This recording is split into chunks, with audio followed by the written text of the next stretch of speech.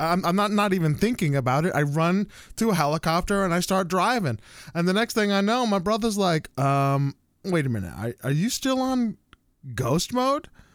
Right? And then as he says this, I go into like Five Skull territory inadvertently and hear rockets locking onto my freaking helicopter. I try and jump out. It hits and it crashes. It crashes in a ball of flames. And the next thing you know, it's like, your character is deleted. And I was like, no, bro. Bro, it hurt my freaking soul. I wasn't able to get back in. Like, I haven't played it since, bro. I was like, bro, this hurt. It hurt. It took me a long time, you know. However, I'm gonna be real, dude. That's gonna be a situation where I'm gonna be like, dude, that's why you don't play freaking permadeath.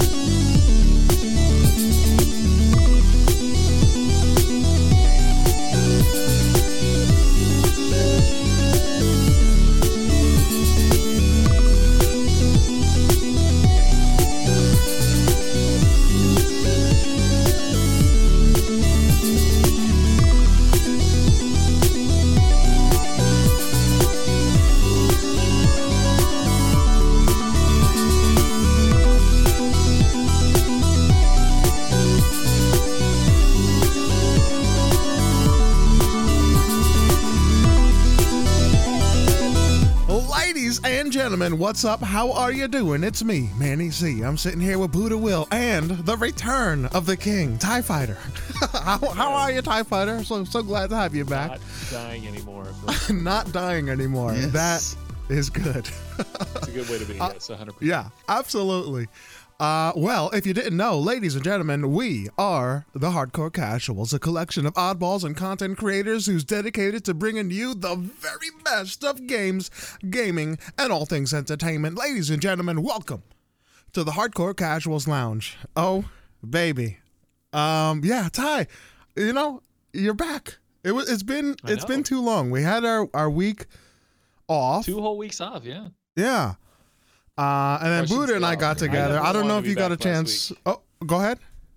I definitely want to be back last week, but I woke up on Friday morning with a splitting headache and basically unable to use my mouth because my throat was so sore. And so I stayed home from work all day. I was glued to the couch all day and like I could barely speak or eat really that day. So it just wasn't going to happen. Wasn't going to make for that quality content that we like to make here at the Hardcore Casuals. So anyway, it was pretty sick throughout the weekend, but by the time work came around earlier this week, I was starting to get better, and by mid this week, back to 100%, man. I'm excited to kind of get back to like the gym at work and kind of back to full spirits next week, so it'll be good.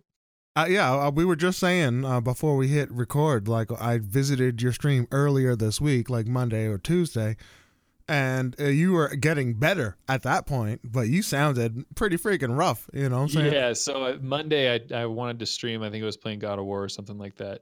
And it was, hey, everybody, what's going on? It's good to have you here. I feel like crap, and you just play God of War because it's good. And okay, here we go.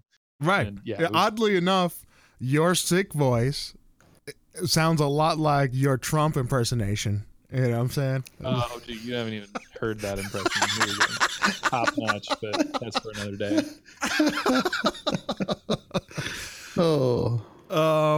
Well, yeah, either way, honestly, I'm really happy Thanks, that you're feeling better. I'm really happy that we're, you know, all on the same recording again. You know, as much as I love recording with Buddha, 2 weeks of just back to back Buddha, and you know, I need some time. Yeah, a lot of Buddha. It's a lot of Buddha. That's a lot of belly all up in your face piece. Alrighty. So let's go ahead and move on. I guess we can talk about the podcast. The website and whatnot before we dive into what we played. Ladies and gentlemen, we have a website, thehardcorecasuals.com. Go ahead and check it out. That is thehardcorecasuals.com. I'm I'm going to make my official return. I know I've said this before, but I always with good intentions. But I actually have a piece written, ready to go. I'm probably gonna drop it. I don't know. If not tomorrow, then probably Monday. It's all ready to go. Just need some final edits. We're good. I'm back, mentally ready to write again. So I can't wait to hit up the blog in earnest. Moving forward in the next, definitely another piece next week for sure, 100%. So check it out, thehardcorecasuals.com. You can see the blog. We have, of course, the podcast notes. If you're hearing our voice and you're interested in some of the links that we mention, definitely check it out. There's lots of, we even have some extra links that we don't actually get into, but it's one of those things. You can see what's in our wheelhouse, like the different links that we gathered and whatnot. It's pretty interesting. Also, you can leave messages, please. We love it. We love to hear from you guys. It makes a huge difference. And while you're at it, you can leave a review on iTunes. Hey, 5-star review.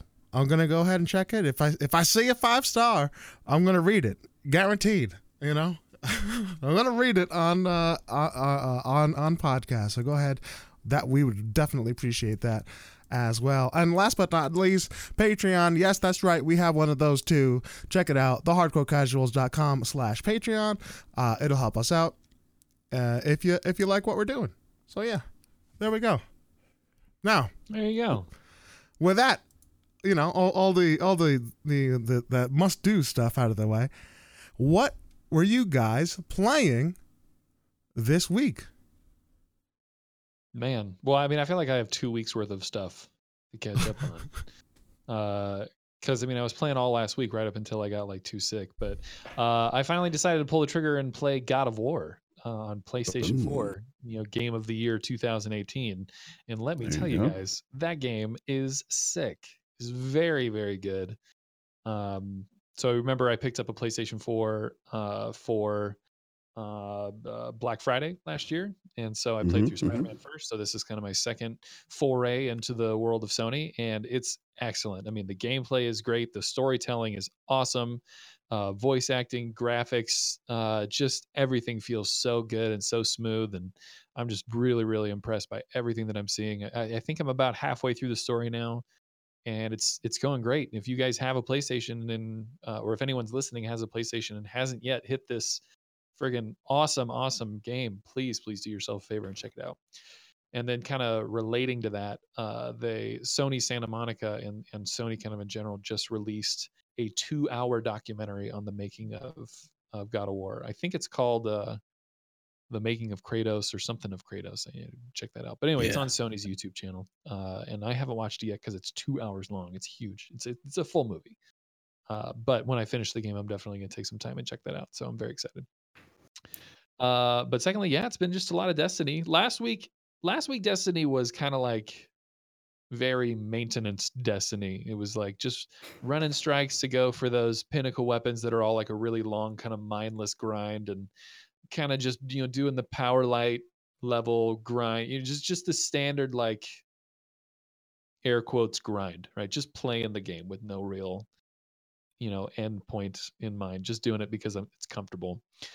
But then on this week, and I'm sure you may have seen a little bit of buzz around it on Tuesday, Bungie shadow dropped a brand new exotic quest. The last time they did this was about 8 months ago ish, when they released a mission called the Whisper of the Worm, which was this very secret mission that you had to do these like special tasks in order to unlock, and then once you got into it, you had a 20-minute timer to get through this really redonkulous jumping puzzle and then kill a bunch of enemies. And if you killed every enemy, then you got the Whisper of the Worm, which is the best sniper rifle in the entire game. So there was this really great incentive to do that. So now they've done it again, and they've released an exotic pulse rifle called Outbreak Perfection or Perfected, which is a callback to a exotic weapon from Destiny 1, but it's a pulse rifle, and to put it simply, it's infested with nanites, and these nanites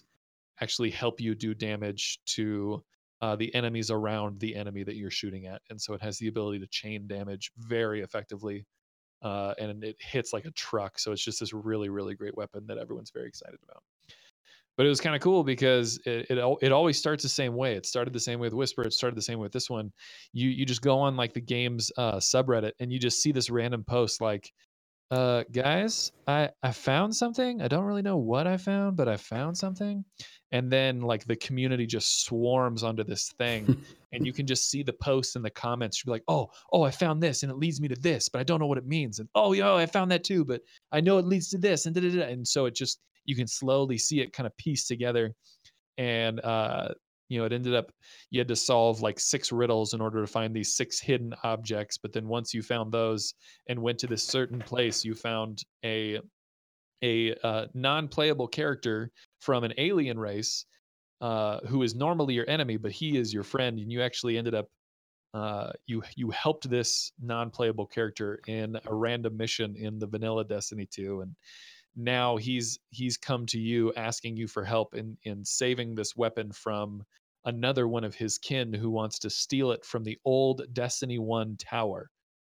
And so that's the mission. You are now making your way through the Destiny 1 tower. And just as before, you are put on a 20-minute clock and you have to go through a series of very challenging jumping puzzles to get to the end to fight this big mob of enemies. And in the end, you get Outbreak Prime, and it's this awesome quest. And we are all like super pumped to be able to figure this all out. And the act of finding your way through these jumping puzzles is always a really fun challenge because it is not obvious which way is the best way to go and which way works and which way is a dead end and which way is a literal hole that will fall and kill you. And it's just that excitement, that buzz is always very, very awesome. It's definitely one of my favorite parts of being in the Destiny community. So anyway, we went through that. I got the exotic, and then just tonight on stream, we did the harder version of this mission called the heroic version. And through this, you get what's called the Catalyst, which is basically the upgraded version of the weapon. And we also did this very special secret puzzle within this jumping puzzle level. So it's a puzzle within a puzzle. And we are making our way towards this very special cosmetic thing. But now we're getting super nuanced. I don't want to have to do that. But anyway, we're doing lots of cool stuff, and there's lots of secrets, and it's really great. And I can't wait to do more of it. So we have like 2 more weeks of new things to find in there, and it's going to be wonderful. Anyway, it's times like this that are basically like my absolute favorite in the game, and it ends up making for really, really great Destiny time. So it's good to be a Guardian. I gotta say that whenever I see or you talk about these large community event or puzzles where everybody comes together on the message board and works together to solve this larger puzzle, it sounds really, really cool. Like the people involved in that aspect of it definitely are getting the absolute best of Destiny. Yes, and so there's a Destiny subreddit, our Destiny the game, but there is another subreddit strictly dedicated to these types of things called Raid Secrets, and it is they have taken it upon themselves. They are the frontline warriors of solving these kinds of puzzles, and it goes as far just for reference, guys. The secret within the secret that I mentioned is a room that has 49 buttons in it. And you have to use a combination of 4 different numbers to figure out which of the 49 panels that you have to hit. And you have to hit the correct panel 49 times in a row using the output from this one screen. And it took the entire community. It took the community 2 days. 2 days. That's it to figure this out. Because so many people are working on this stuff. It's crazy. But that's the thing. Now, I'm sure that the Destiny developers, when they were first imagined the raids, they were thinking this is something that how many players can play? 4, 5? Like that amount of people are going to figure it out, right? How many? What's it? 3? They make puzzles like this, like the one that I just mentioned with all the buttons. They make this kind of puzzle knowing that a group like Raid Secrets exists. Exactly. This is not something that Joe Schmo in Missouri by himself playing Destiny is going to figure out probably ever. But this is a conglomeration of quite literally hundreds, if not thousands, of people working together to figure these things out. And it really is just so cool to just see these people work together and find out these things. I'm Discording you the spreadsheet that I Good use, God. and you can just see how much information is needed. I mean, it is rows upon rows of numbers and colors and rooms and terminals within rooms, and it has to be done within minutes, and it has to be flawless. Yikes. So it's insane, but I mean, we did it because we had this resource, and so I am 1/3 of the way to getting this ship, and I'm super pumped about it. It's so cool. Nice. That is cool. What about you, Buddha? Go. What did you play? Well, you know what? I don't know if anybody remembers, but I had been I got into the DC Universe streaming app, so I could start watching. Swamp Thing is what I really want to watch. But in the meantime, I've been passing my time off with Doom Patrol, and it turns out Doom Patrol is pretty awesome. Like if you like the Umbrella Academy, yeah, and it's odd and it's weird, and it's been pretty good. Matter of fact, they have new episodes every Friday, so that's exactly what I'll be doing once we get done with the podcast tonight. But because I'm on this whole DC kick, I decided to try out the DC Universe online game. It's it's free on Xbox. You get in there, and obviously there's a ton of stuff that they want you to pay for, but for me, I'm just like, nah, I just want to get in there. I just want to be a superhero for a little bit. Nah. So, or in my case, actually, I'm a villain. I end up making a villain, and so I'm running around trying to destroy the city. but it's actually pretty fun. Like it's not too bad. I mean, they give you very limited things because they want you to go and pay for the extra powers that you can get, extra cosmetics, and they've got like a whole like monthly membership, kind of similar to like what WoW does. So it's like $15 extra a month to play this game to get all the bells and whistles. You can play it for free, but if you want that extra good, then they want you to pay for it. So, but I've been playing that, and then I've been playing a lot of Sea of Thieves. We talked about it last podcast, where they dropped that new patch, basically opening up things for the arena. So if you like PvP, it's pretty badass. I actually won a match. I won an arena match, so I was pretty stoked about that. And I just wanted to fish. I really wanted to fish in the darn game, and I've been having a blast just fishing, just finding different places to see what I can catch. There's this elusive fish that you can catch, but you have to do it while there's a storm. So I'm kind of storm chasing lately, trying to cast out in a storm so that way I can catch this darn fish. But stuff like that. It's been a blast. The harpoon gun's a lot of fun. It takes a little bit of getting used to, as far as aiming and whatnot, but it is pretty cool when you have like your shipmate jumps out there to go get a chest, and he can go to the edge of the beach, and I can just aim at him with the harpoon gun from the boat and just either drag him, or I can drag the chest that he's carrying and bring it right to the boat without him actually having to like swim back and all that stuff. So little things like that have been a lot of fun. So I've been playing quite a bit of that. And then last but not least, what I've been getting back into, or not really getting back into it, I've been playing it for a while. Ghost Recon Wildlands is a game that is very big, and there's a lot of stuff to do, and I've been just slowly chipping away at it,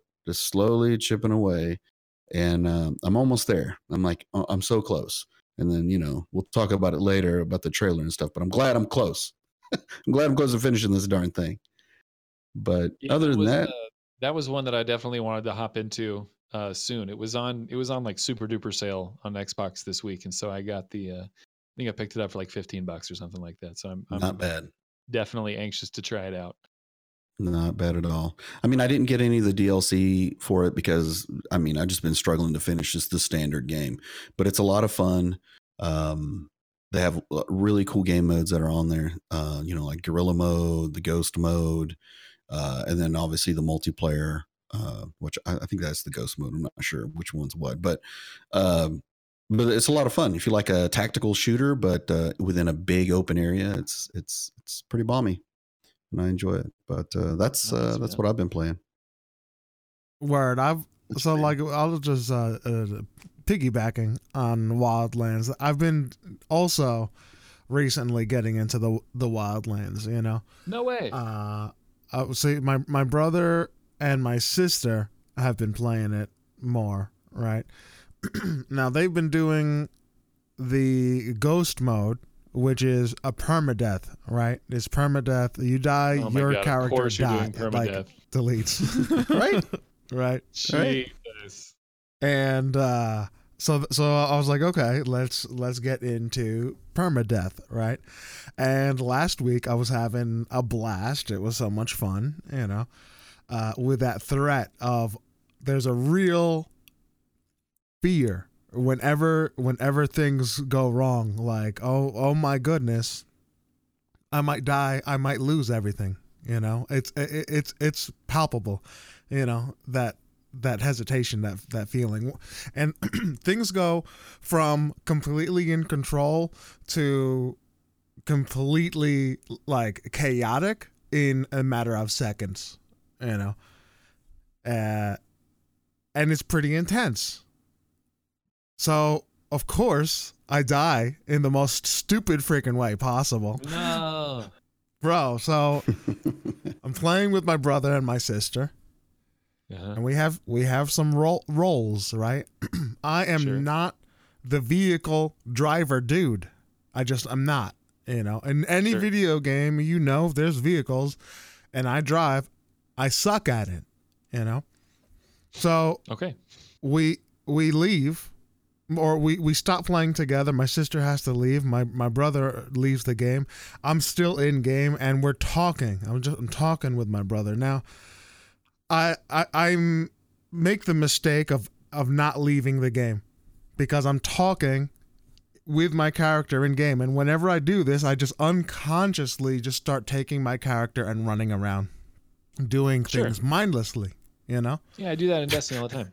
Yeah, except my dude is on freaking permadeath, bro. So I hop into a helicopter. We're talking about. So, yeah, we were talking about helicopters and how it's tricky, and then I'm like, okay, so I'm not even thinking about it. I run to a helicopter and I start driving, and the next thing I know, my brother's like, wait a minute, are you still on ghost mode, right? And then as he says this, I go into like Five Skull territory inadvertently.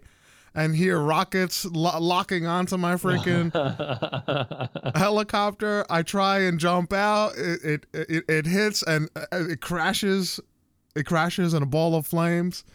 And the next thing you know, it's like, your character is deleted. And I was like, no, bro. Bro, it hurt my freaking soul. I wasn't able to get back in. Like, I haven't played it since, bro. I was like, bro, this hurt. It hurt. It took me a long time, However, I'm gonna be real, dude, that's gonna be a situation where I'm gonna be like, dude, that's why you don't play freaking permadeath.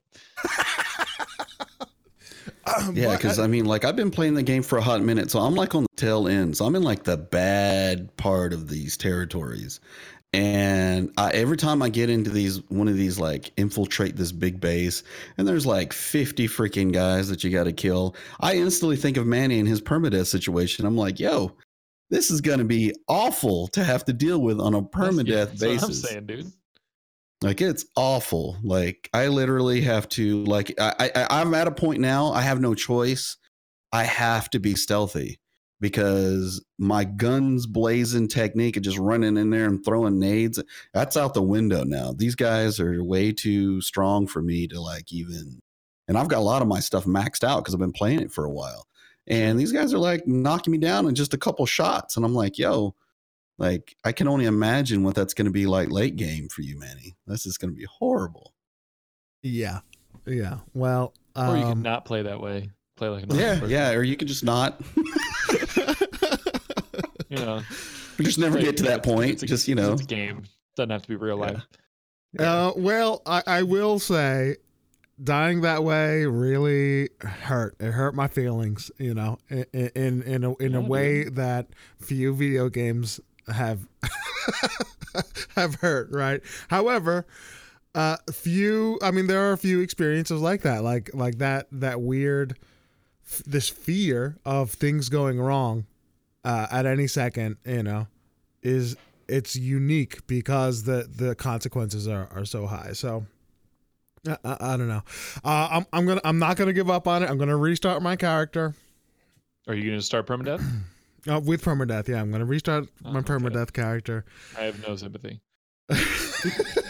I'll tell you, when are you gonna do this, Manny? When are you gonna do this? Maybe I'll try. Do you want to? Just for giggles. Why not? I'm at a point now where it's just like I'm almost done with the story mode. Now I'll have some room to just goof around and try something new, I guess. You can't goof because you'll die and it'll be gone. At least I know what to expect now. So I know these places now. So like when I go, I'm already like, oh, I know what this is going to be about. Like, this is going to be bad. Like, this is how I need to approach this. Word. So, the drone is key. The drone is key to this game. That's what it's all about. It's all about the drone. Oh yeah. Totally. Like you get your drone perks up for your character, man. That'll probably be the smartest thing because that drone is you can heal people with your drone. There's all kinds of stuff. Yeah, I was definitely taking a look at it. The healing things with the drone, EMP, all that fun stuff. Oh yeah. So I'm gonna go back in. I'm not gonna be deterred. It did hurt my feelings. You gonna go back in like you went into Hellblade? Yeah. So I will. See, here's the thing. I actually started Wildlands. I've yet to actually start Hellblade. However, I have plans because I haven't been streaming. Plans are good. This past week. I am setting up things for a YouTube. You know what I'm saying? Because I do want to play it. And I do want to share it. Plan on eating some more of that chocolate, apparently, because that's what's going to happen. Okay. So the chocolate is update on the chocolate. I have acquired said chocolate. It is in my possession. Now, nice. I'm gonna have to do a special, record. I can't do it now because I might not be able to continue the podcast. Right. So it will literally kill you. So I'm gonna have to talk off stream, or I'm sorry, off recording, with you guys and see if you're gonna be available to be there for me or with me as I try this chocolate, just to hear the reaction. We'll record it and we'll put it up on YouTube. The initiatory YouTube. Yeah. I think that'll definitely be it. Well, I think you should eat it while playing Hellblade. As if I wasn't crying enough already. Right. I'm definitely gonna eat it now. Now, here's the thing. So you don't have to eat the whole thing. So there's two things. Says you. There's two things with it. This is you by just purchasing the box from Fuego Box, right? It's the Choco Challenge that we're doing. By just purchasing the Choco Challenge, you donate $5 to prostate cancer, and they had a goal of raising $100,000 and they surpassed that goal. And that's really cool, so, it's funny and whatnot, but it supported a good cause and that's cool. The second thing is that they're also, they're going to select a random viewer, a random video submission, and give them a year's worth of hot sauce, which is cool. And this is one of those like mystery gift box type things, like a loot box for freaking hot sauce. Yeah. Mm-hmm. So it has to be a video and it has to be made public, right? So I'll be damned if I don't do what's necessary to have myself in the running for this free hot sauce, right? For the year thing. And according to them, you don't have to eat the entire thing. You just have to create a video with the hashtag and try it, right? So I think I'm going to only have, I'm going to leave a portion, at least 1/4, for my brother to try it. Because I also will not go through this pain without sharing said pain. You know what I'm saying? Well, I've got it too. So we'll see. I might, maybe I'll. Are you going to do it with me, Buddha? Maybe I will. I like hot things. You guys are cute. That's gonna be a no for me. I got enough to share with Ty. You know what I mean? It's gonna be a no for me. We could just play our fundamental games. Like I can play Monster Hunter. Manny will play Siege, and Ty will play Destiny, and we'll all eat at the same time and try to man through our games. There you go. Great. It'll be great. It'll be quality content.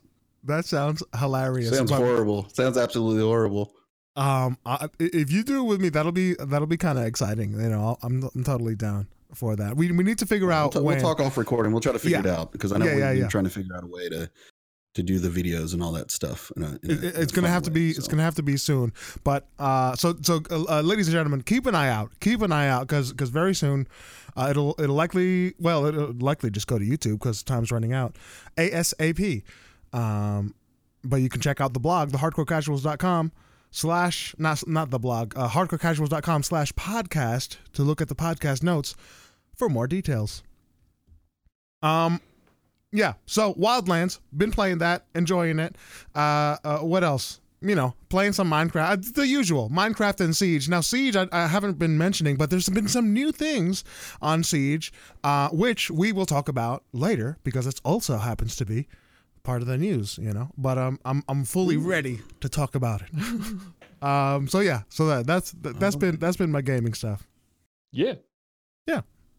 Wait a minute, wait. It's been a long time. Wait. Did you hear that? Good to hear that sound. Yeah. Oh. Ladies and gentlemen, we are back.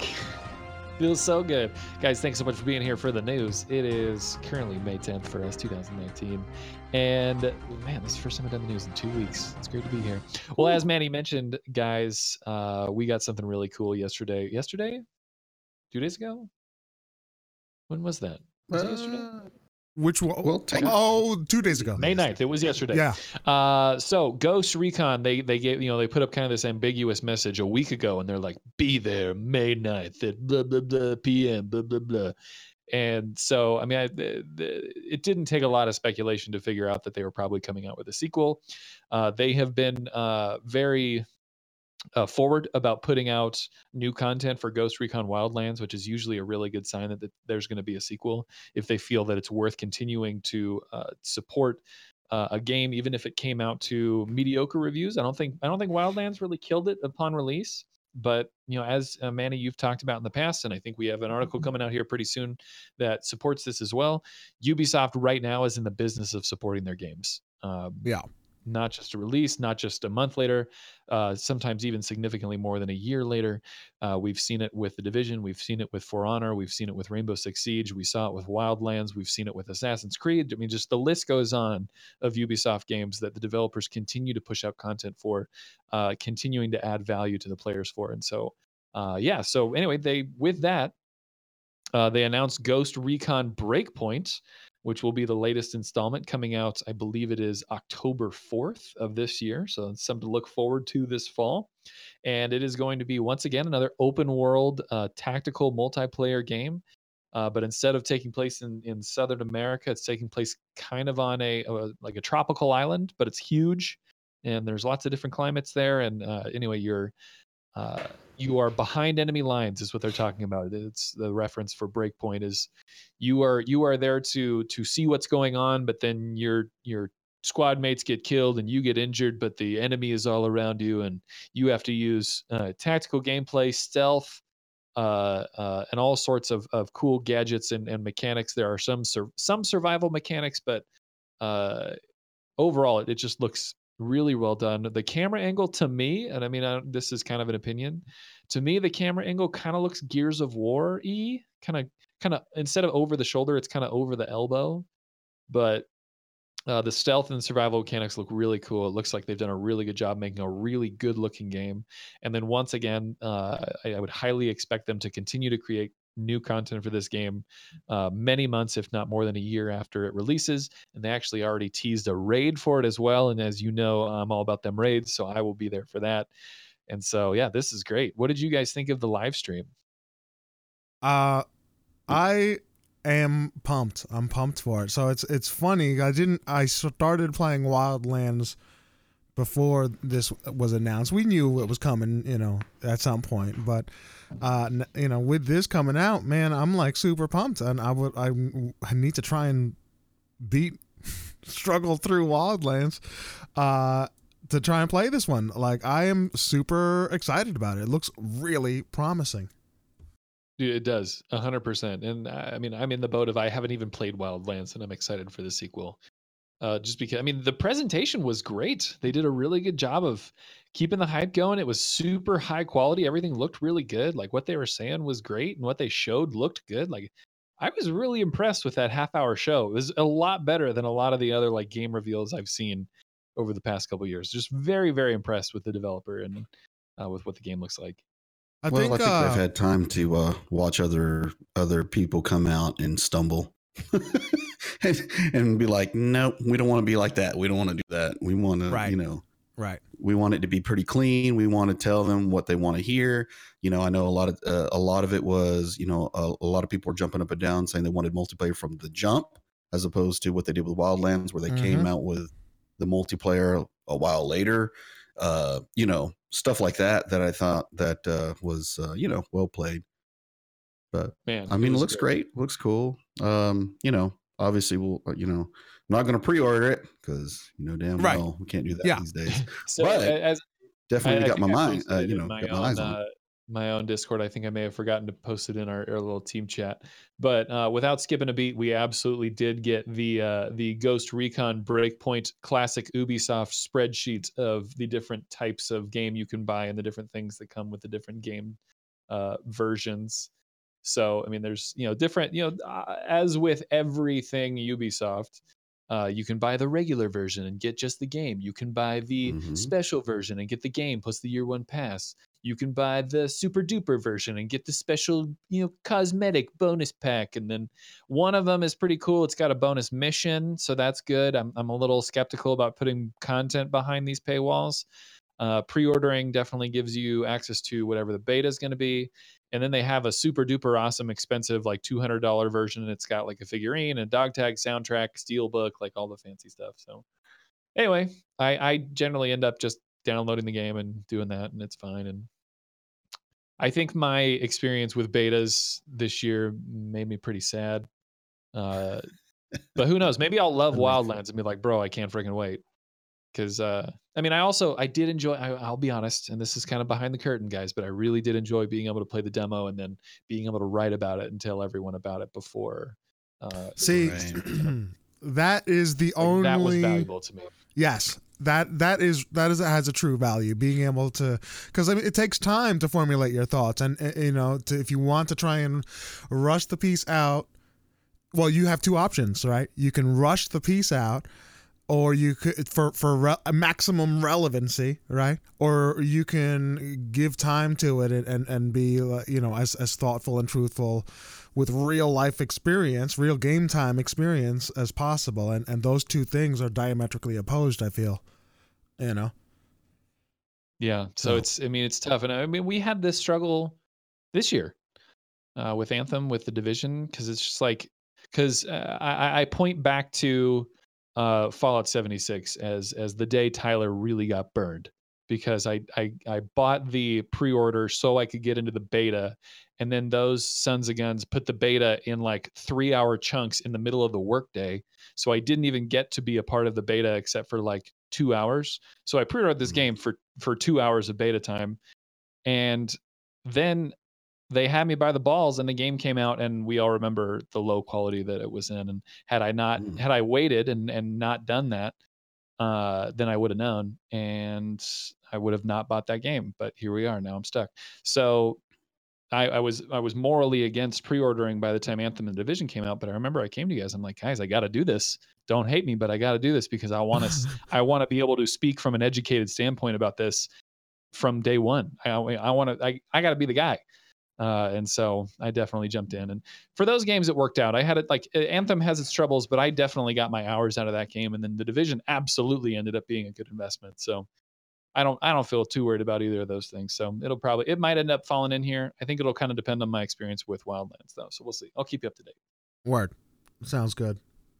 So we'll see. Let me go in with some of the things that I thought were really cool with Breakpoint. So as I've been playing Wildlands, some of the things that I was saying, man, wouldn't it be cool if you could just move a body, right? Because they do these things in other Tom Clancy games, in particular Splinter Cell, right? Super stealth oriented game. You go in, you pick up the body, and you hide it. And it's necessary. Oh, also, that was a huge thing, right? And they added that. They added that simple feature, but it's really cool to add it. Other things that they added were close combat, like animations, knife kills. For whatever reason, if you go in, you get up close in Wildlands, there's no like satisfying stealth kill, you know. That was added. You can grab some and knock them out, but yeah, they could have. There's a wasted opportunity, and that was addressed also in Breakpoint. Some other cool things that I thought was pretty sweet is this is mixed. I think there's no AI. There's no AI anymore. Instead, you get the robots. To me, I don't care about that. I think that's cool, you know, because the only real thing, at least for me, and you can tell me if you disagree, Buddha. The only real use for the AI is for the sync shot, you know, and they just replaced that with the drones. You can do up to 3 sync shots with drones. You fly the drones around, and you line up your shots, and you get the best of the sync shot, which is awesome. The flip side to that is if you actually have real life, friends to go in, like a squad to roll in, and then the game takes on a whole different aspect. Now, the way they have it is each individual can get 3 drones, so that's 3 synced up shots with your shot, so you can potentially take out 4 people in one instant, right? Or instance. Each player has that ability, so if you have a squad of 4, you can take out up to 16 dudes in 1 second. Right? I think that's freaking sweet, bro. I think that is so cool. So there's lots of cool things that are added into here. I'm super excited about the raid, right? That's multiplayer only. You have to roll in with a squad. Like that stuff is cool, right? Also, like you said before, like there is a template. Ubisoft has developed the template.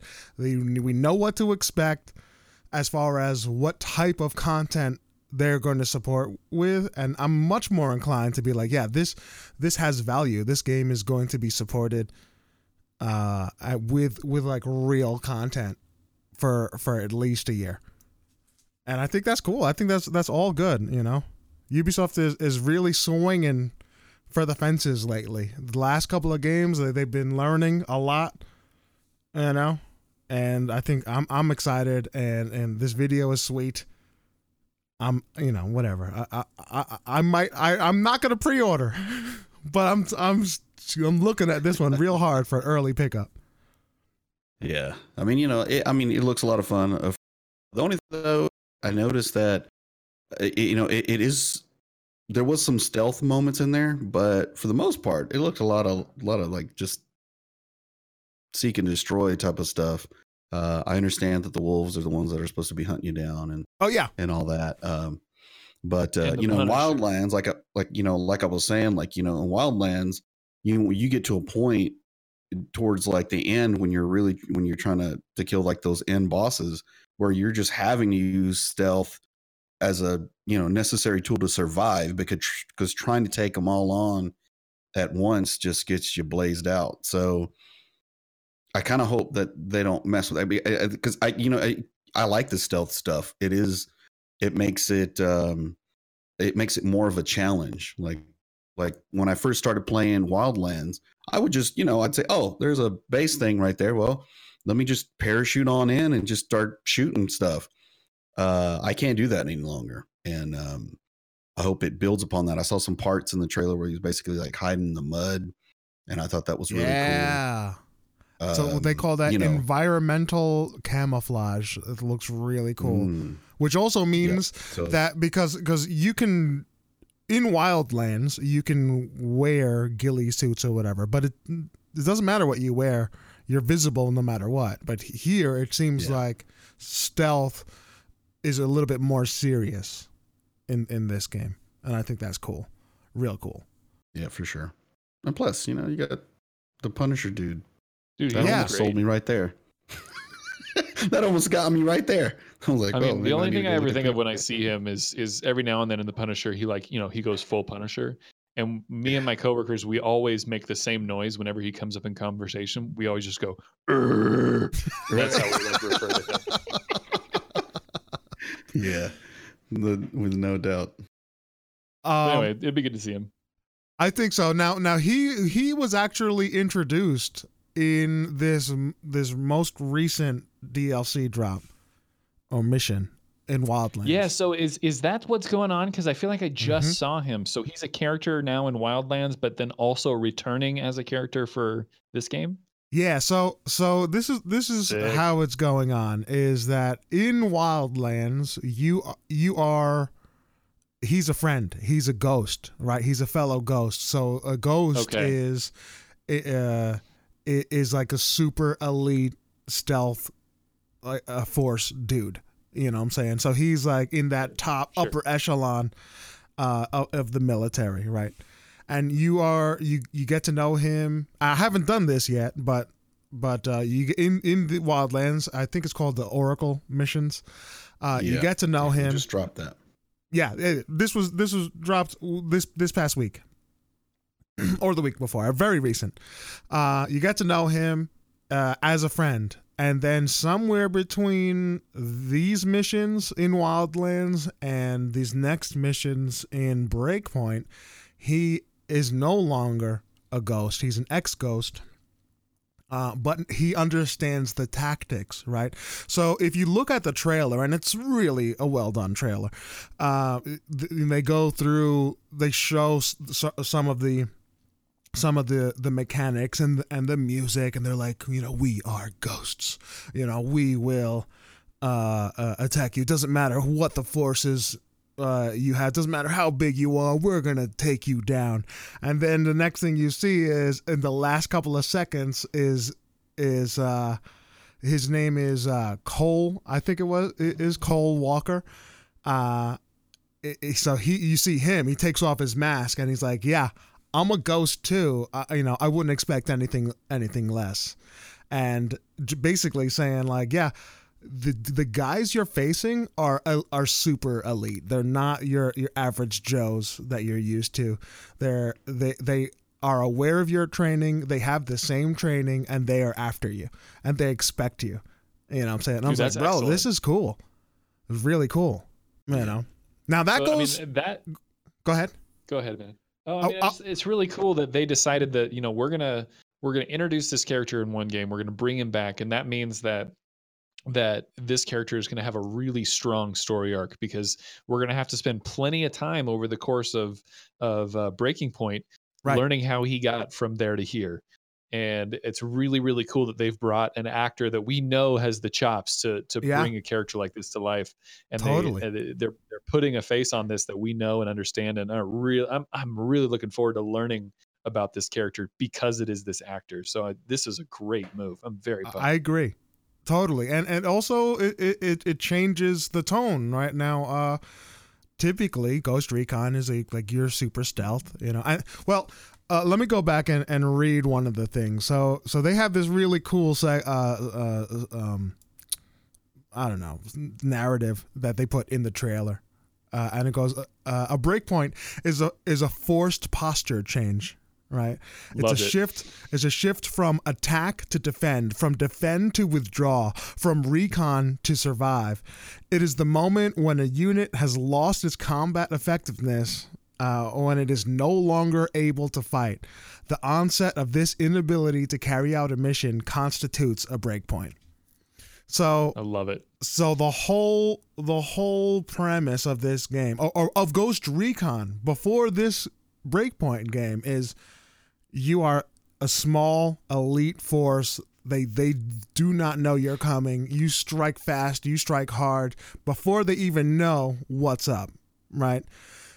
But they flip all of that on its head and says, okay, now they know you. Personally, they know you. They know your tactics. They know your training. They know you're coming. And they have the same training and they're after you. So awesome. You're absolutely right, Ty. As far as like a really good actor, well known, totally can pull this off. I'm excited to learn more. But when I was looking at these dudes, I really was thinking of the Division 2. Now, again, I haven't played the Division 2, but from what I understand of, and I asked you earlier what the name of these guys, the Tusk, right? The Black Tusk. The Black Tusk. So these guys are end game for Division 2, but they're like, their AI is amped up, you know. So I'm assuming that they borrowed from Division 2, and they're using something similar for the enemies in this game. And so what are your thoughts on that, Ty? I mean, I was thinking the exact same thing. I was talking to some buds after watching the trailer, and I was like, oh, cool, the Black Tusk are in another game now. Because it absolutely looked like that same type of character. But then I guess I can't be like super mad about it. That's what elite soldiers look like, and that's what people know elite soldiers look like. So they've definitely set a dissonance between the two. It's not like they're calling them Black Tusk. They are ghosts, or at least some of them are ghosts. Right. So we know where they fit in this world, and they definitely fit within the lore of Tom Clancy. So that's good. I'm curious to see how they act. I wonder how much Ubisoft shares information between developers. You know, how smart are these guys? Are they going to flank me? Are they going to use special tactics, or are they just going to shoot at me mindlessly from, you know, not using cover? Again, this is something I'm going to learn more about after I play Wildlands, just to kind of get a feel for this developer, because I don't know them. I haven't played a game by them probably ever. I actually don't even know the name of the developer, which is probably a super bad move on my part. But it's exciting, and it's definitely cool. The Black Tusk were an excellent faction for the Division 2, and if they're going to bring their own take on what elite soldiers look like and have them act accordingly, heck yeah, dude. Yeah, so these guys, so in Division they're called the Black Tusk. In Ghost Recon they're called the Wolves, right? The elite Wolves? The Wolves, right? The elite enemy forces that are actively hunting you down. I think there has to be some type of sharing, because you see a lot of things from one game like it influence the next, right? I feel that Ubisoft is in this place where they are learning from their own mistakes, learning from their own individual game communities, seeing, you know, their ears definitely to the community, and they pick up things, and then those lessons move into different games and even different franchises, which I think is ultimately really, really good, you know. But Very good. whatever. Very exciting. Either way, So- man. Look, I can go in on this. I'm basically fanboying right now over it, and I need to temper my expectations again. Get back to no pre-order Manny, and just wait for it. But either way, it looks interesting. It looks very, very promising, and I'm going to be taking a hard look at it. Attaboy. Sounds So, yeah. good. All right, guys, moving on. This is just a quick note. We got a little note today with Rage 2 coming out. What is it? Tuesday of this coming week. So if you're listening to this on Monday, it comes out tomorrow. Check it out. Sorry, there's a plane over my. I don't know if you can hear it on my mic. But anyway, the developers at id and Bethesda announced today that they have a Twitch extension coming. This is actually the second time that I've seen something like this. Borderlands just came out with their special Twitch extension. But it is going to allow people who are viewing a streamer watching a streamer play the game. It is going to allow them to invest some sort of currency into helping them through like reviving them if they die or helping them if they get hurt and stuff like that. So we've had things kind of like this on Mixer through Mixplay. Some developers have built it in and allowed for Spark usage to spend on whether it's making the game harder or making the game easier or what have you. We've seen it here and there with some developers, but this will be the first time or the second time I guess we've seen it on Twitch. The first time I've really seen it implemented. It's pretty cool. So if you like Rage 2 and you like watching it and you like helping a streamer out if they get into trouble, maybe check out someone who's streaming it on Twitch, and you can check out this extension and see how it goes. So it's pretty cool. I wonder if that extension is going to carry over to other streaming platforms to where. Yeah, I mean, we definitely had this question since all of us are Mixer guys. I don't know if I would expect this to come anytime soon because this was likely developed in tandem with Twitch, and I'm sure their systems are different than the way that Mixer does theirs. I would love it to. I mean, I love it whenever we can engage viewers more, it's better, right? That's a win. But oh well. So we'll see. Yeah, we'll see. And it's just good to see things happening and good to see any good news for the streamer space is generally good news for the entire streamer space, right? So good news for Twitch is generally going to end up being good news for Mixer at some point because people who develop for Mixer, they see this and they say, oh, there was a big demand for this sort of thing. Let's start working on things like that for Mixer, right? Well, I mean, it's like you said, it's something that we have seen. Right on Mixer's side, the whole extra layer of we saw it with Vermintide 2. We saw it with Killing Floor. We saw it with a lot of games have had it. What was that one like Left 4 Dead type? Oh, that one you just named too. It was Killing Floor, wasn't it? No, it wasn't Killing Floor. There was are you talking about Vermintide? Nah, what it was like Aliens. It's the one you said you didn't like. I can't remember, but it was very much. I know when I used to play Descenders. Descenders was like that. I think I know what you're talking about, bike. Manny, but I definitely can't put a name on that one. Me neither. But it was cool though. Like it was definitely cool. Or something. Hey, that sounds right. Earthfall. You're right. Earthfall? That's it. Is it Earthfall? I think you're right. Nice job. Yeah. Hey, Just back in the recesses of his mind. He's like, Earthfall. Yeah. Well, I just remember like playing Descenders, and it's like you're on a mountain bike, and it's like all downhill like race course, and there's a button that your viewers can press to like take your brakes out of the equation, so you have no brakes. You're just flying down the mountain. And you can't really stop, or you can't slow down. Yeah, that is stuff funny. like that. So Which I think is fun. It makes things interesting. Absolutely. I know, like for Earthfall, they had it so that you could spawn weapons or health and or enemies, right? And of course, you turn that on, and you're basically asking for the game to be unwinnable. You know what I'm saying? But it was always a fine line with like cooldowns for when people can help and when they can hurt. I remember Warframe actually did a small test like a year ago on this sort of thing. and people were able to just basically flood shields onto the player and make them invincible. But then you could also press the button that would make it so that they weren't allowed to use their primary weapon, only their secondary weapon. And so the developer who was testing it was live on stream, and I was like, well, I guess I'm a pistol main now, but I'm unkillable, so it doesn't matter. And so they just ran the like level after level with just a pistol and infinite shields, because that's what people kept just spamming. So they're like, yeah, I guess we'll have to tweak this a little bit, but there it is. It's coming at some point. Yeah. Well, either way, I think across the board, it is recognized that more interaction, right?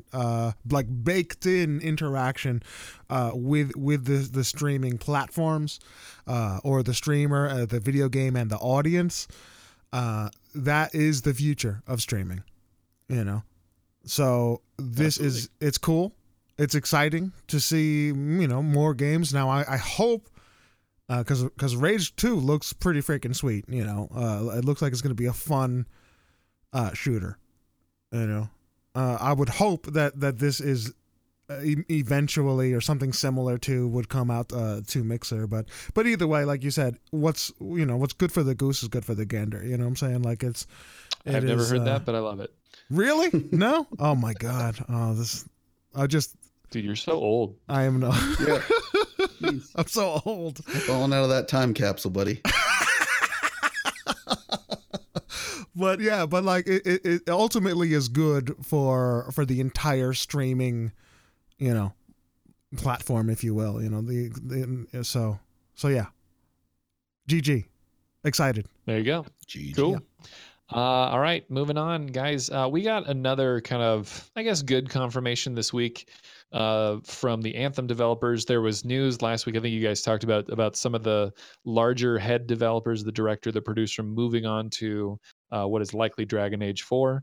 And that was, quote, a sign of the times ending for them. But anyway, there was a call for quarterly earnings for EA this week. EA is a publicly traded company, so every quarter they have a call to talk about how they did and how they didn't do. And the following quote came out, and then I'm going to read a tweet from another one of the main kind of developers for Anthem as well. So the launch of Anthem in Q4, and what they mean by Q4 is what we would consider Q1, January to March, but that actually is referencing the Q4 of their fiscal year, which ends at the end of March.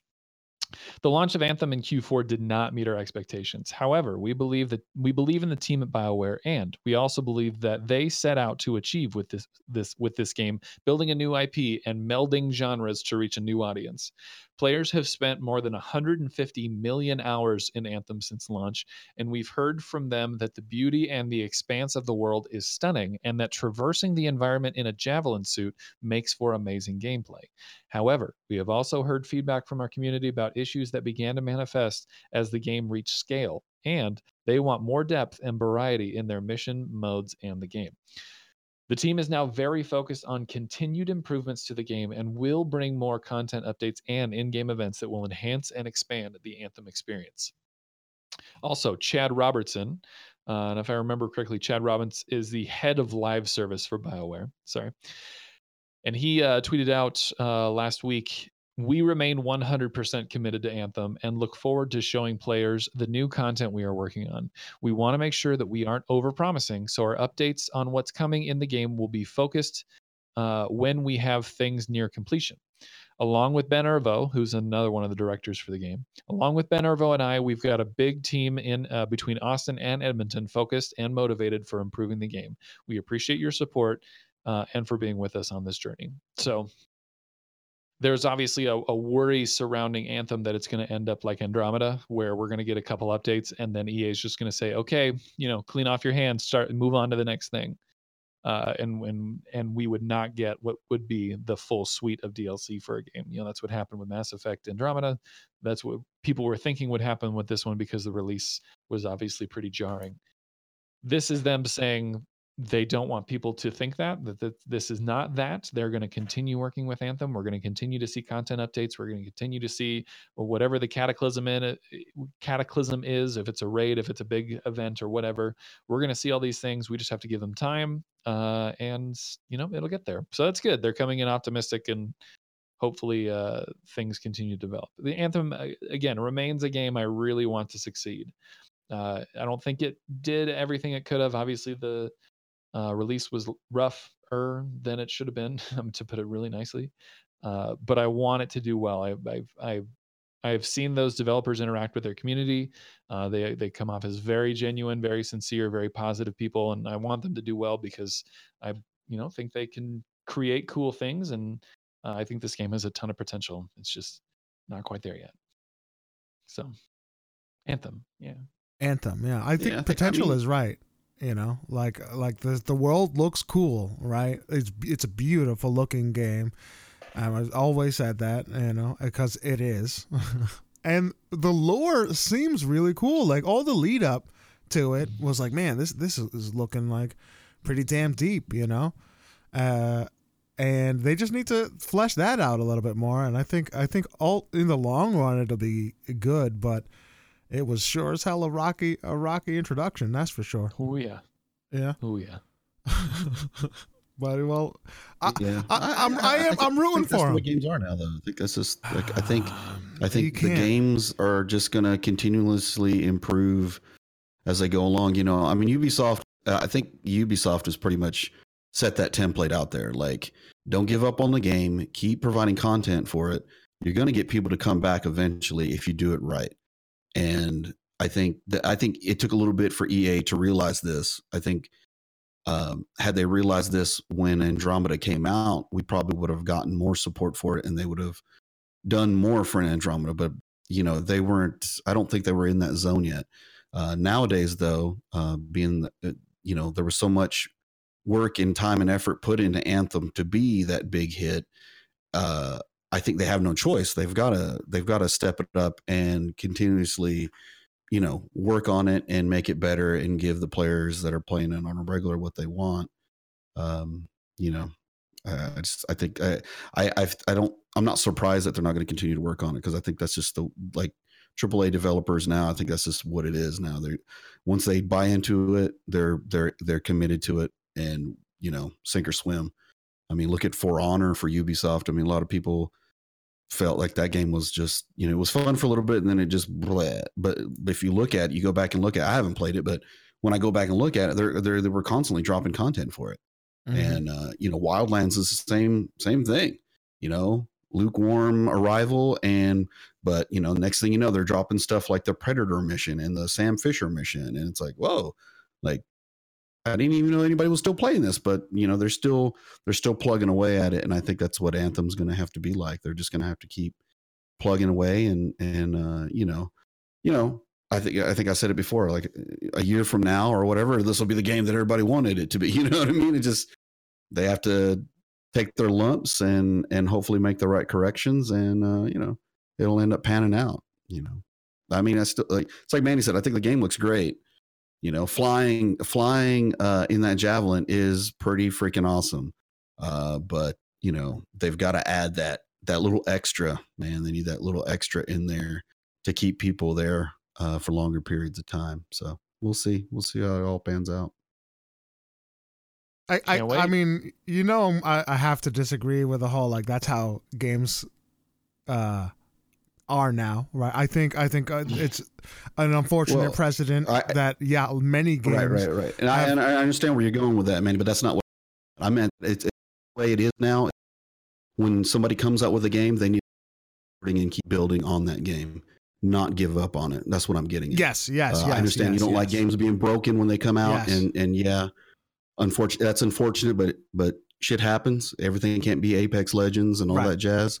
But I think when these guys that push these games on us and get us to spend that $60-$70, you damn well better keep supporting it for those of us that paid up that money and put that up front. That's the way I think about it. Like that, I 100% agree with. Absolutely, like this whole like post-launch support. Record this. Well, that. I'm agreeing. Yeah. No, I totally 100% agree. The post-launch support has to happen, and I think anytime you don't, like with Andromeda, it's like a black mark. You know what I'm saying? Because then you have nothing but worry. Like EA has a history of straight up, shuttering developers over failed projects. Like, and there's nothing but worry. Is BioWare next? You know what I'm saying? And those are unfortunate, mental humps or whatnot that have to be overcome for the public. But that's only because it's precedent that's been set for them, But you're right. They broke it. They better fix it, and hopefully it will be the game that everybody hoped it would be. But yeah, only time will tell. We shall see. We shall see. All right, Manny, I'm gonna toss you this softball. Why don't you take the next one? The softball. Okay. Let's talk about the Siege. Let's talk about the Siege. The Siege. So, real quick, Siege dropped an update, and I wrote about this before on the blog. We knew it was coming, but it was just recently released. I believe it was on the 9th. I think it was officially released, but whatever. It is reverse friendly fire, right? So what does that mean? So in this game in particular, but in first-person shooters, and I guess multiplayer games where there's friendly fire, team killing is a thing, and in Siege, it's a pretty big deal, as they have an ongoing war against team killing, within Siege, and they started off with doing, like banning, right? You kill a teammate, you get banned for a certain period of time, right? You can't play multiplayer and whatnot. Sure. That hasn't really worked. So what they ended up doing was this new mechanic, and again, it's called reverse friendly fire. And from the name, you can get an idea of what's happening here. So it goes into detail, and the article is going to be in the description. You could also check out the Ubisoft's. Ubisoft's Siege blog developer patch notes, which goes into explicit detail of what's going on.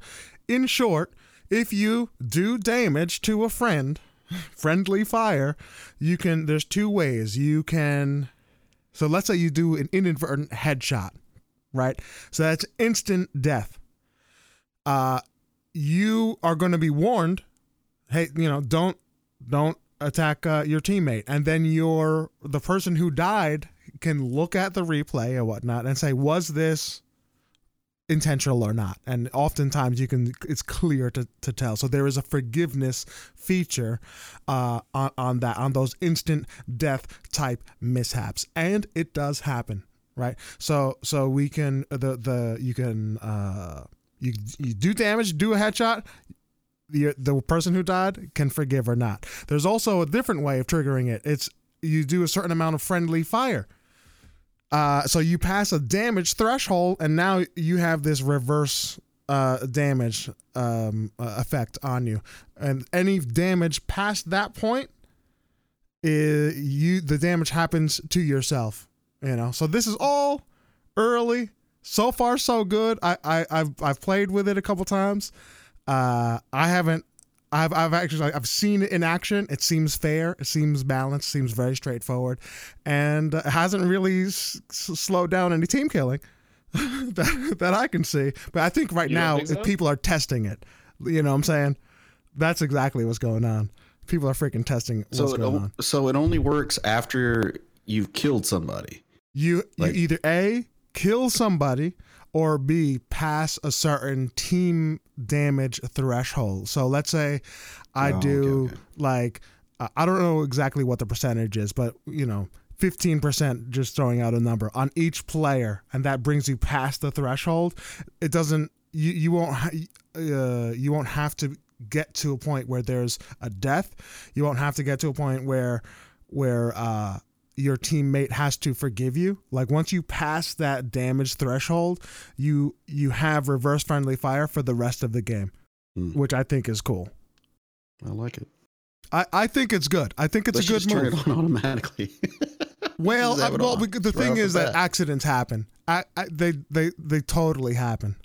You know, I mean, I honestly don't think I've been in a single play session where I haven't, or either myself or a friend has inadvertently, killed a teammate.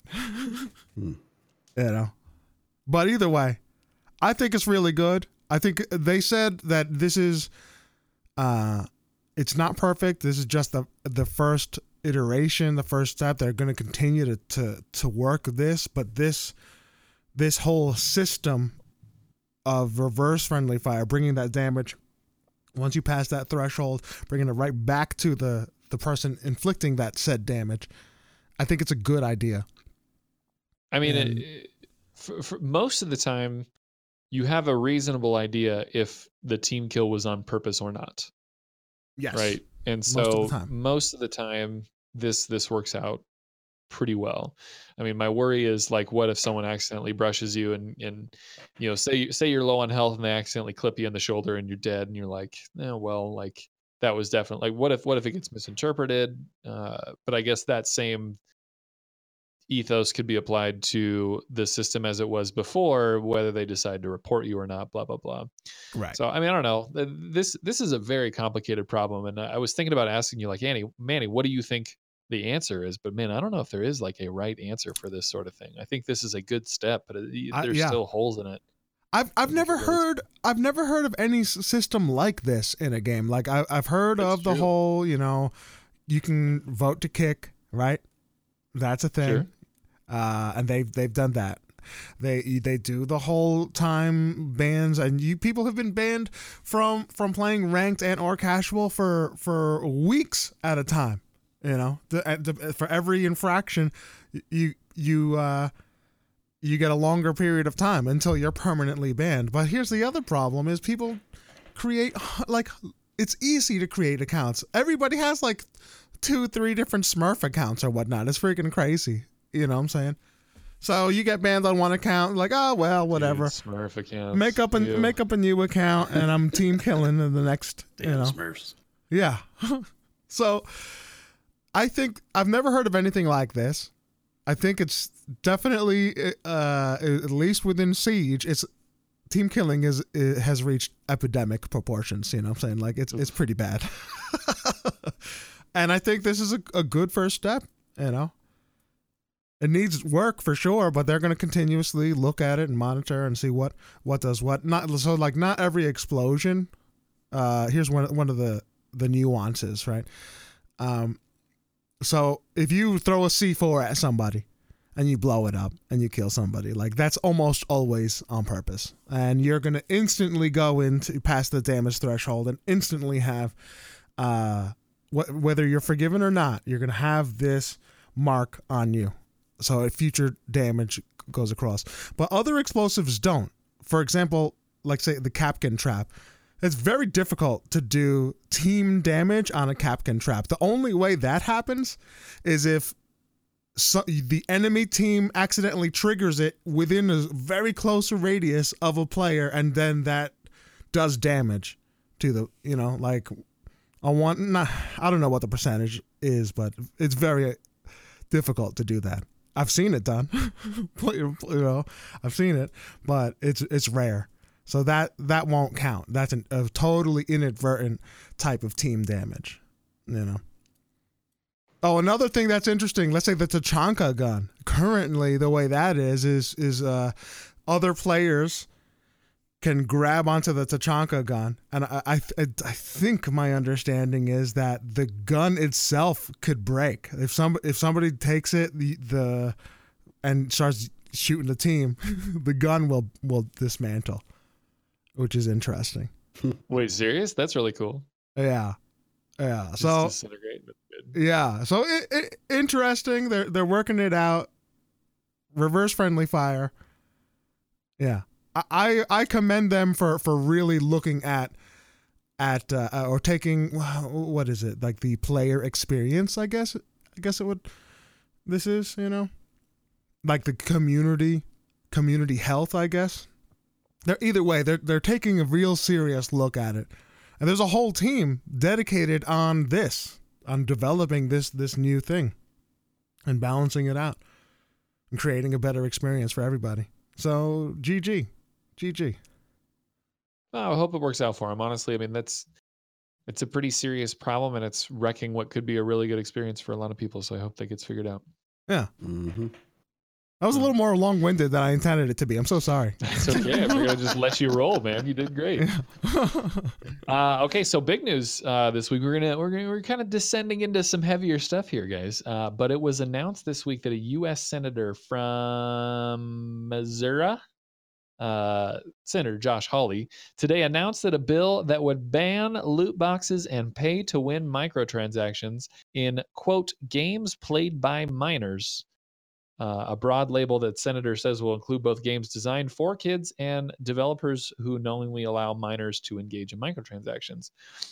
All that is going to be banned now, I guess, as a part of this bill. And so there's a whole article on it from Kotaku by Jason Schreier, who we talk about here on podcasts all the time. It's not a huge article. I definitely recommend you all go read it and check it out.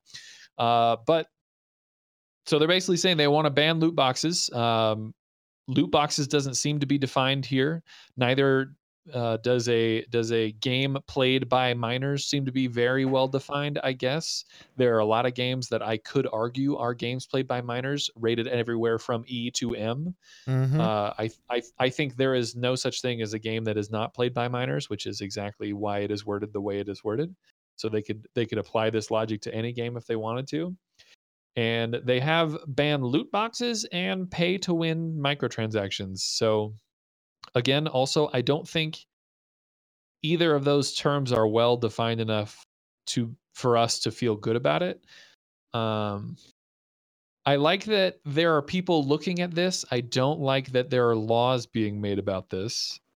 However, I think that for the most part, outside of the mobile game industry, the gaming industry has already done a very fair bit of self-regulation, in no small thanks to Star Wars Battlefront 2 in December 2017. Yeah. So, I mean, obviously, they really pushed the envelope as far as the quote-unquote pay-to-win microtransactions. Remember, you could pay for this special currency that allowed you to open special boxes, and that was what allowed you to open up the different type of Jedi, and there were some Jedi that you had to unlock this way. Or else it would take you hundreds of hours to get to them. And these Jedi, like Darth Maul, for example, were significantly stronger and unbalanced compared to the ones that were immediately available. And people, I mean, you guys remember that we were there. People rioted. It was a huge It was freaking deal. crazy, bro. Yeah, it was a hot mess. I think EA made some sort of statement on Reddit, and it ended up being the most downvoted post in Reddit history.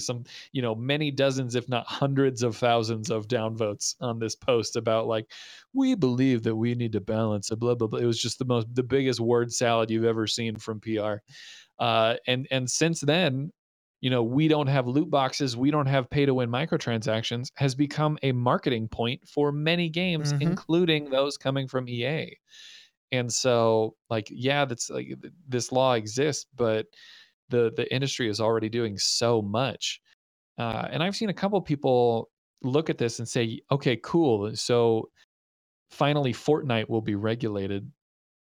I would argue that Fortnite doesn't fall under this. I don't think Fortnite has loot boxes. And it's also Fortnite makes freaking free, for God's sakes. Yeah, I mean they're not talking about No. paid games though. They don't make any distinction between games that you pay for and games that you get for free. But like Fortnite actually has a pretty reasonable system in that if you see this skin and you want it, you pay a bunch of money and you can have it, and the skin does nothing for you gameplay wise. It is Right. It is not a pay to win mechanic. It is not behind a gambling. I shouldn't say gambling, but it is not behind a RNG box either.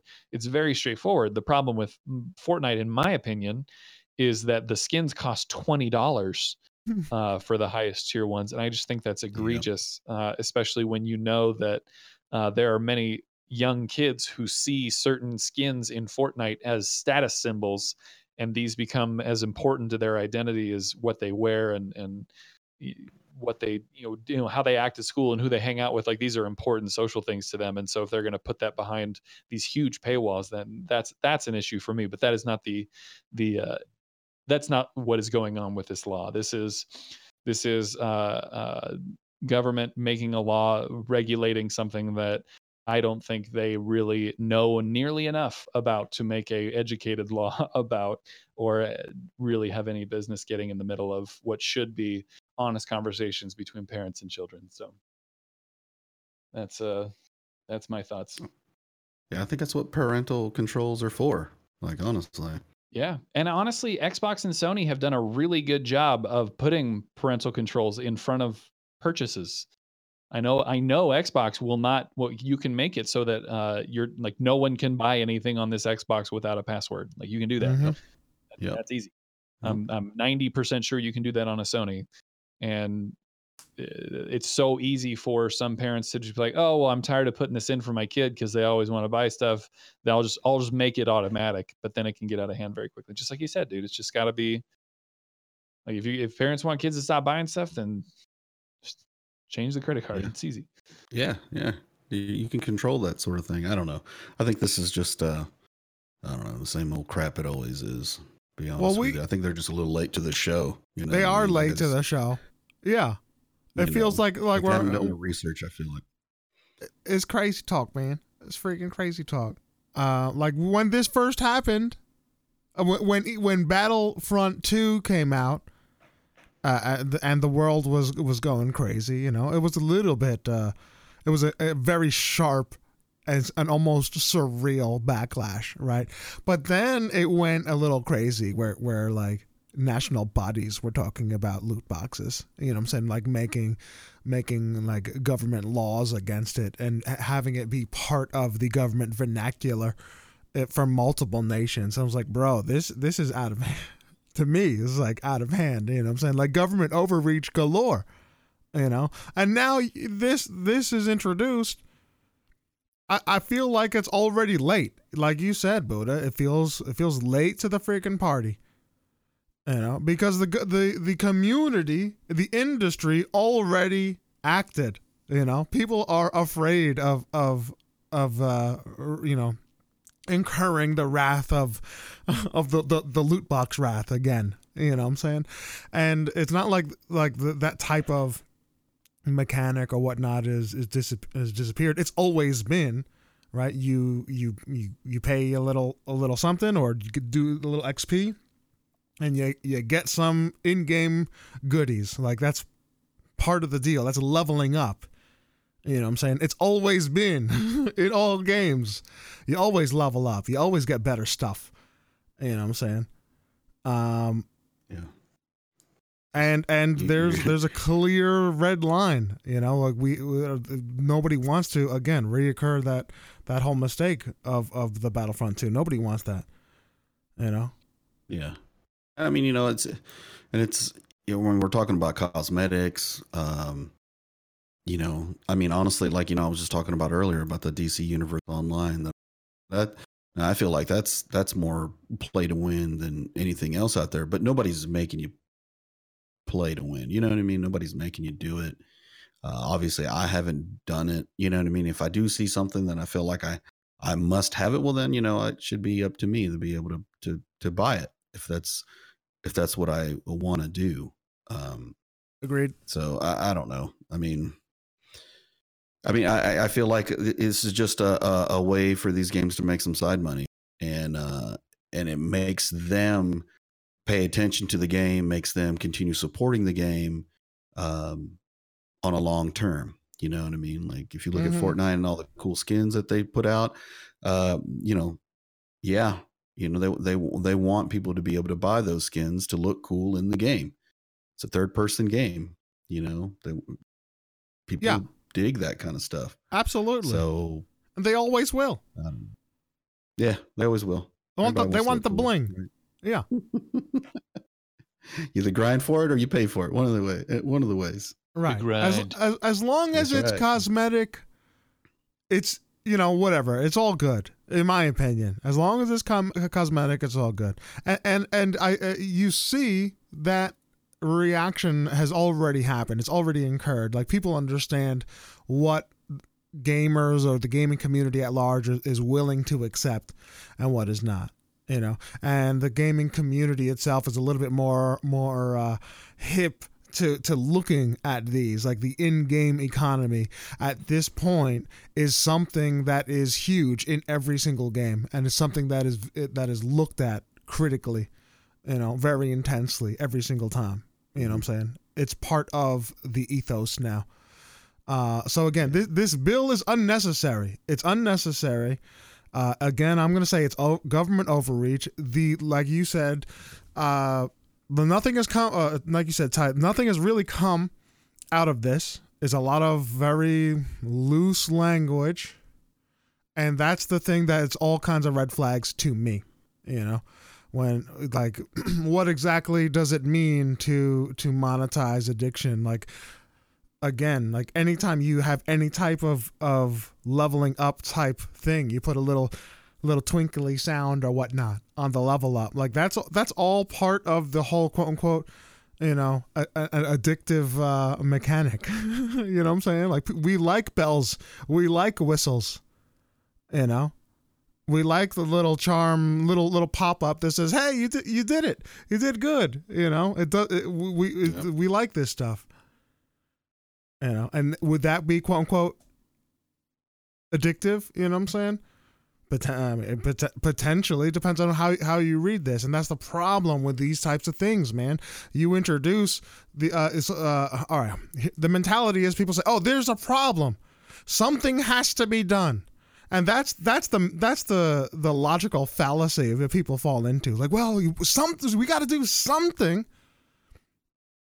Well, to me, the things that should be done are like a self policing and get better at understanding what is going on with these products, with game developers and whatnot. You know what I'm saying? Like as a parent, know what your kids are doing.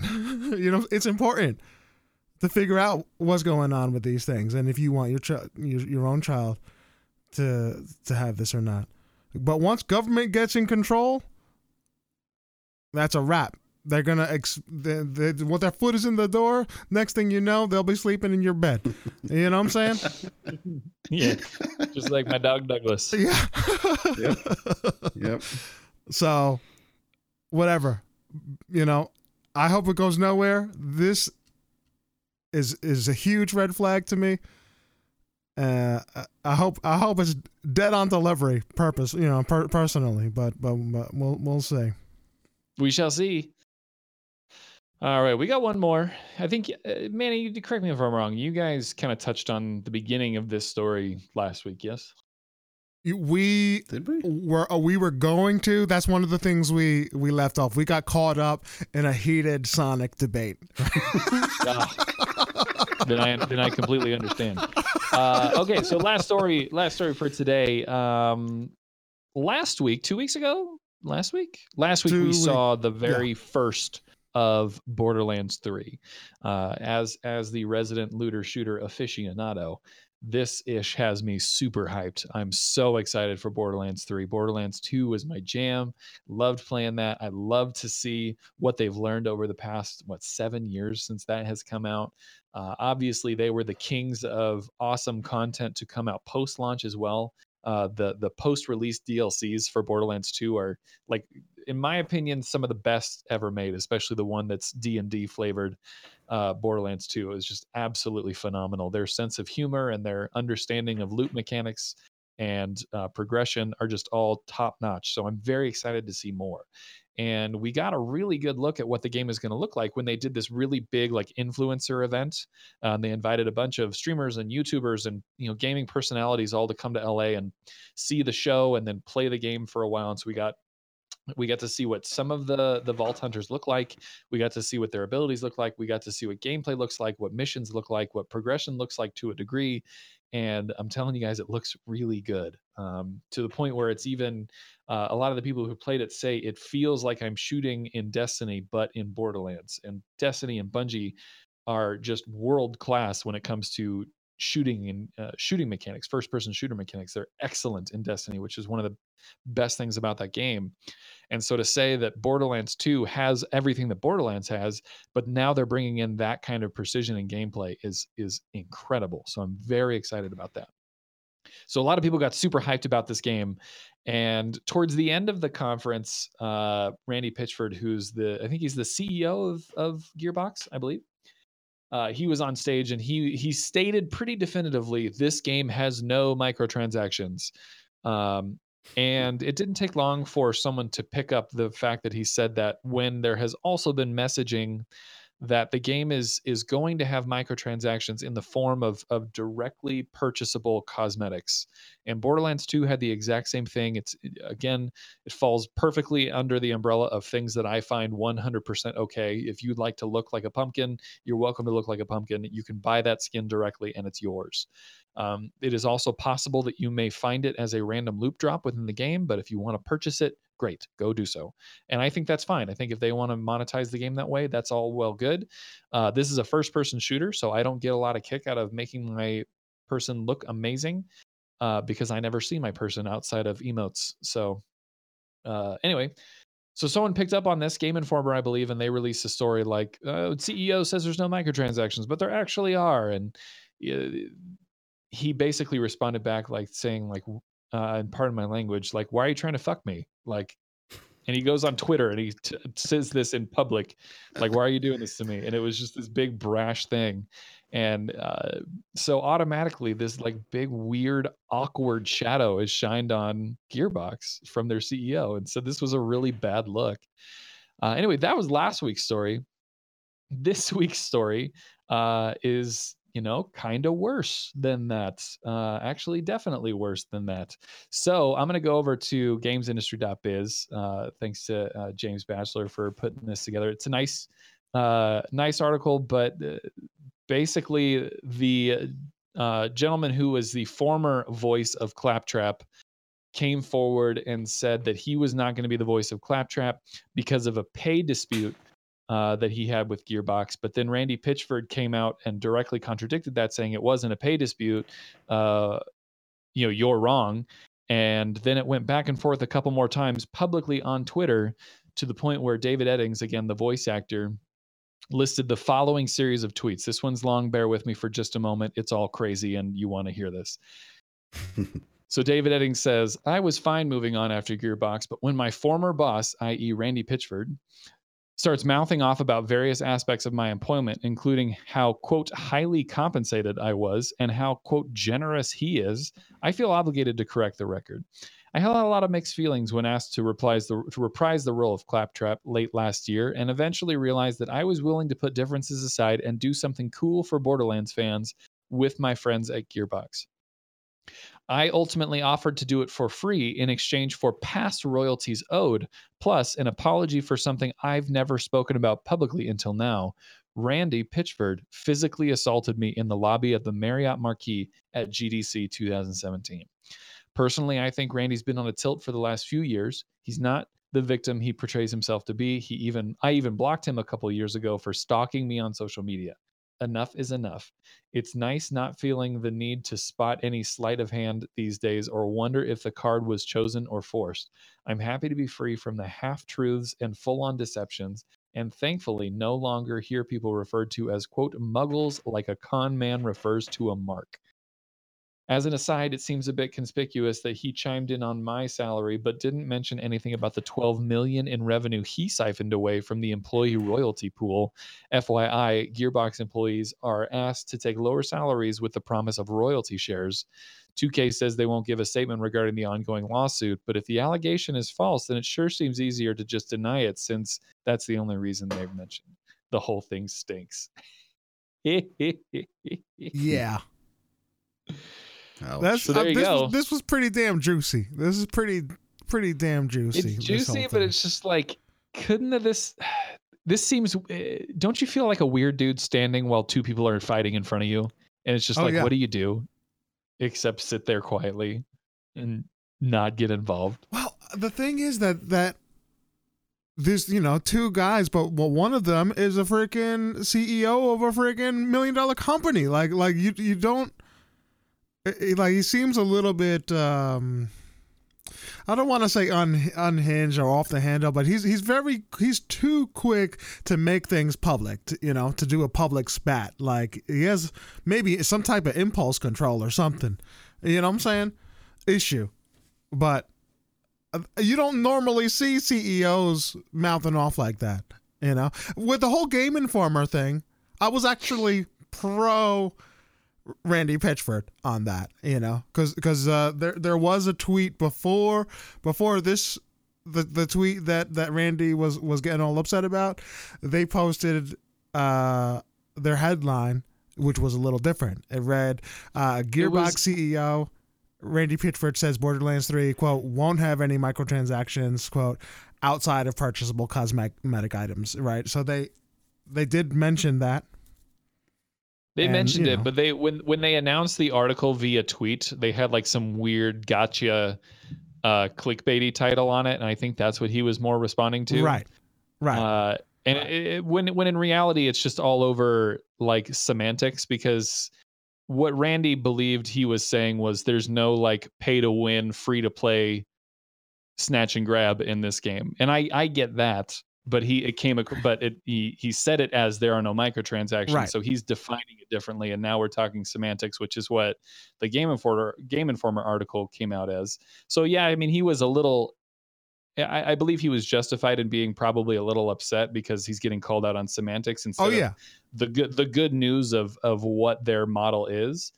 Mm-hmm. But I mean, someone's got to rein that in, man. You can't have someone who stands in front of a group of 100 people representing them talk like that, because I mean, honestly, his actions have legitimately shined a light on Borderlands that casts doubt on my jumping into that game. Like, I still want to buy it. I'm still okay with it, but man, I don't look at Gearbox the same, knowing that Randy Pitchford is it. Yeah, and well, that's a bad look. If this was done by anybody in charge of the social media accounts for a corporation, they would be fired. They would, but right, like seconds after you hit enter, there'd be an apology from the new person that just replaced their job, and you know what I'm saying? They'd be out. Except this dude's the freaking CEO, man.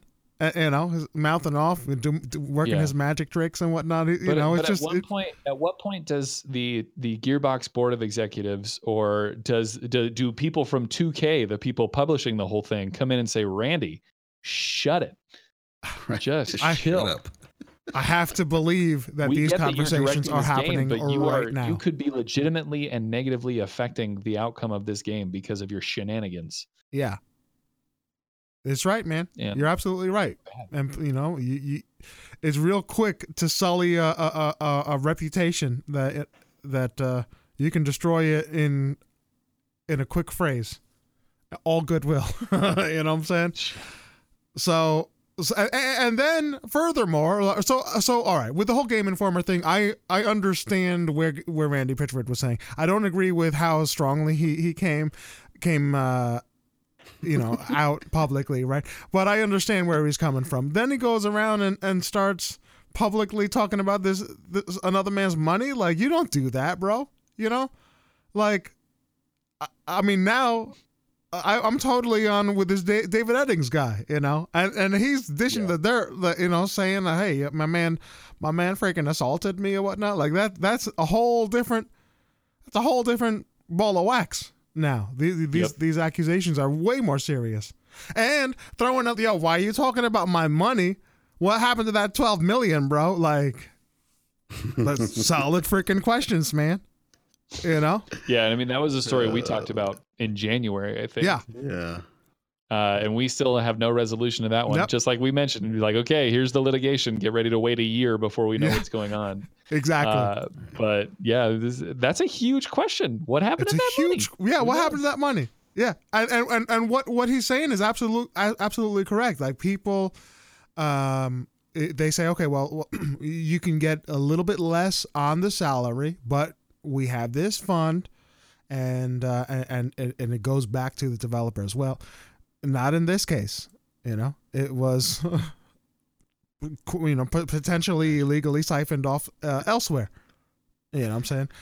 Now we don't know. We're gonna find out what happened, but and then they said, "Oh, hey, well, we're not gonna talk about ongoing litigations, right?" And that's a reasonable response, but you could also just straight up deny it, like that. Not being in a position where you can just deny something like that is it may not be right, but it in a court of public opinion, it's pretty damning. You know what I'm saying? Sure. I don't know. Saucy, man. It's freaking saucy. Randy needs to chill out, and I'm sure that Gearbox is having conversations about what to do with him. Oh, they have to be. Absolutely. Because he's too unpredictable, man. Wildly from the different firing off from both ends of the spectrum at any given moment. You don't know what he's going to do. I legit I do respect though. And I'm sorry, I'm going off on a little tangent here.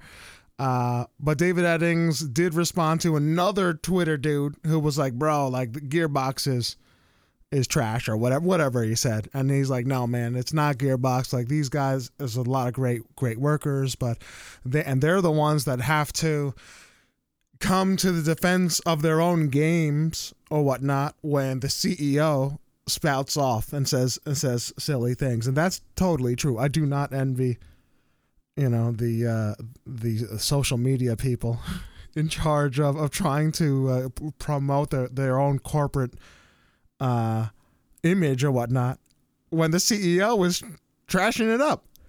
But whatever. I'm done. I'm sorry. Anyway, guys, that's all I got for news this week. It's been an exciting week. New games, salacious things going on. What a week to come back. New Destiny levels, man. And we got more information about the Destiny raid coming out in a month. Oh, what a time to be alive. Exciting stuff. Alrighty, Buddha. We're actually at a really healthy time right now. This is really good. Buddha, what round us out at the end there? What do we got as far as Game Pass or PlayStation or deals? What do we got going? All right. Well, last podcast we talked about the new stuff coming to Game Pass and whatnot. One of the things that happened in Game Pass, and they're finally releasing the release date and actual gameplay footage of the new expansion, Iceborne. They've added a couple new monsters, a whole new area that's supposed to be massive. You're in the snow now. So a lot of cool things. They've added some new moves, some new elements. It looks very promising, and it's on sale right now. You can buy the pre-order. I believe it's only $40. So it's pretty awesome stuff. Speaking of stuff that we got to talk about the stuff that we lost. So on the 15th of this month, we're going to be losing Mega Man Legacy Collection, MotoGP 17, Comic Jumper, which if you've got Games of Gold, you're going to actually get that back. Mrs. Explosion Man, Star Wars The Force Unleashed, and Star Wars The Force Unleashed 2. Those will all be leaving May 15th. Our Games of Gold are going to be Marooners, Earth Defense Force, Insect Armageddon. PlayStation Plus games, you're going to get Overcooked this month, and What Remains of Edith Finch, hint, hint, Manny. Switch Online, if you've got the Switch Online service, you're going to get Donkey Kong Jr. Versus Excitebike and Clue Clue Land. Our backwards compatible games are going to be From Dust and Costume Quest. And if you're looking for sales and deals right now, Ubisoft has a big sale going on PlayStation. And the only sale that's going to be left going on by the time everyone hears this podcast is the Minecraft anniversary sale. So if you don't have Game Pass and you want Minecraft, they've got a few different options for you as far as that's concerned. We talked about it earlier. Rage 2 is going to be coming out. Everybody's, there's been a lot of people looking forward to that one. The Castlevania Anniversary Collection is actually going to be coming out.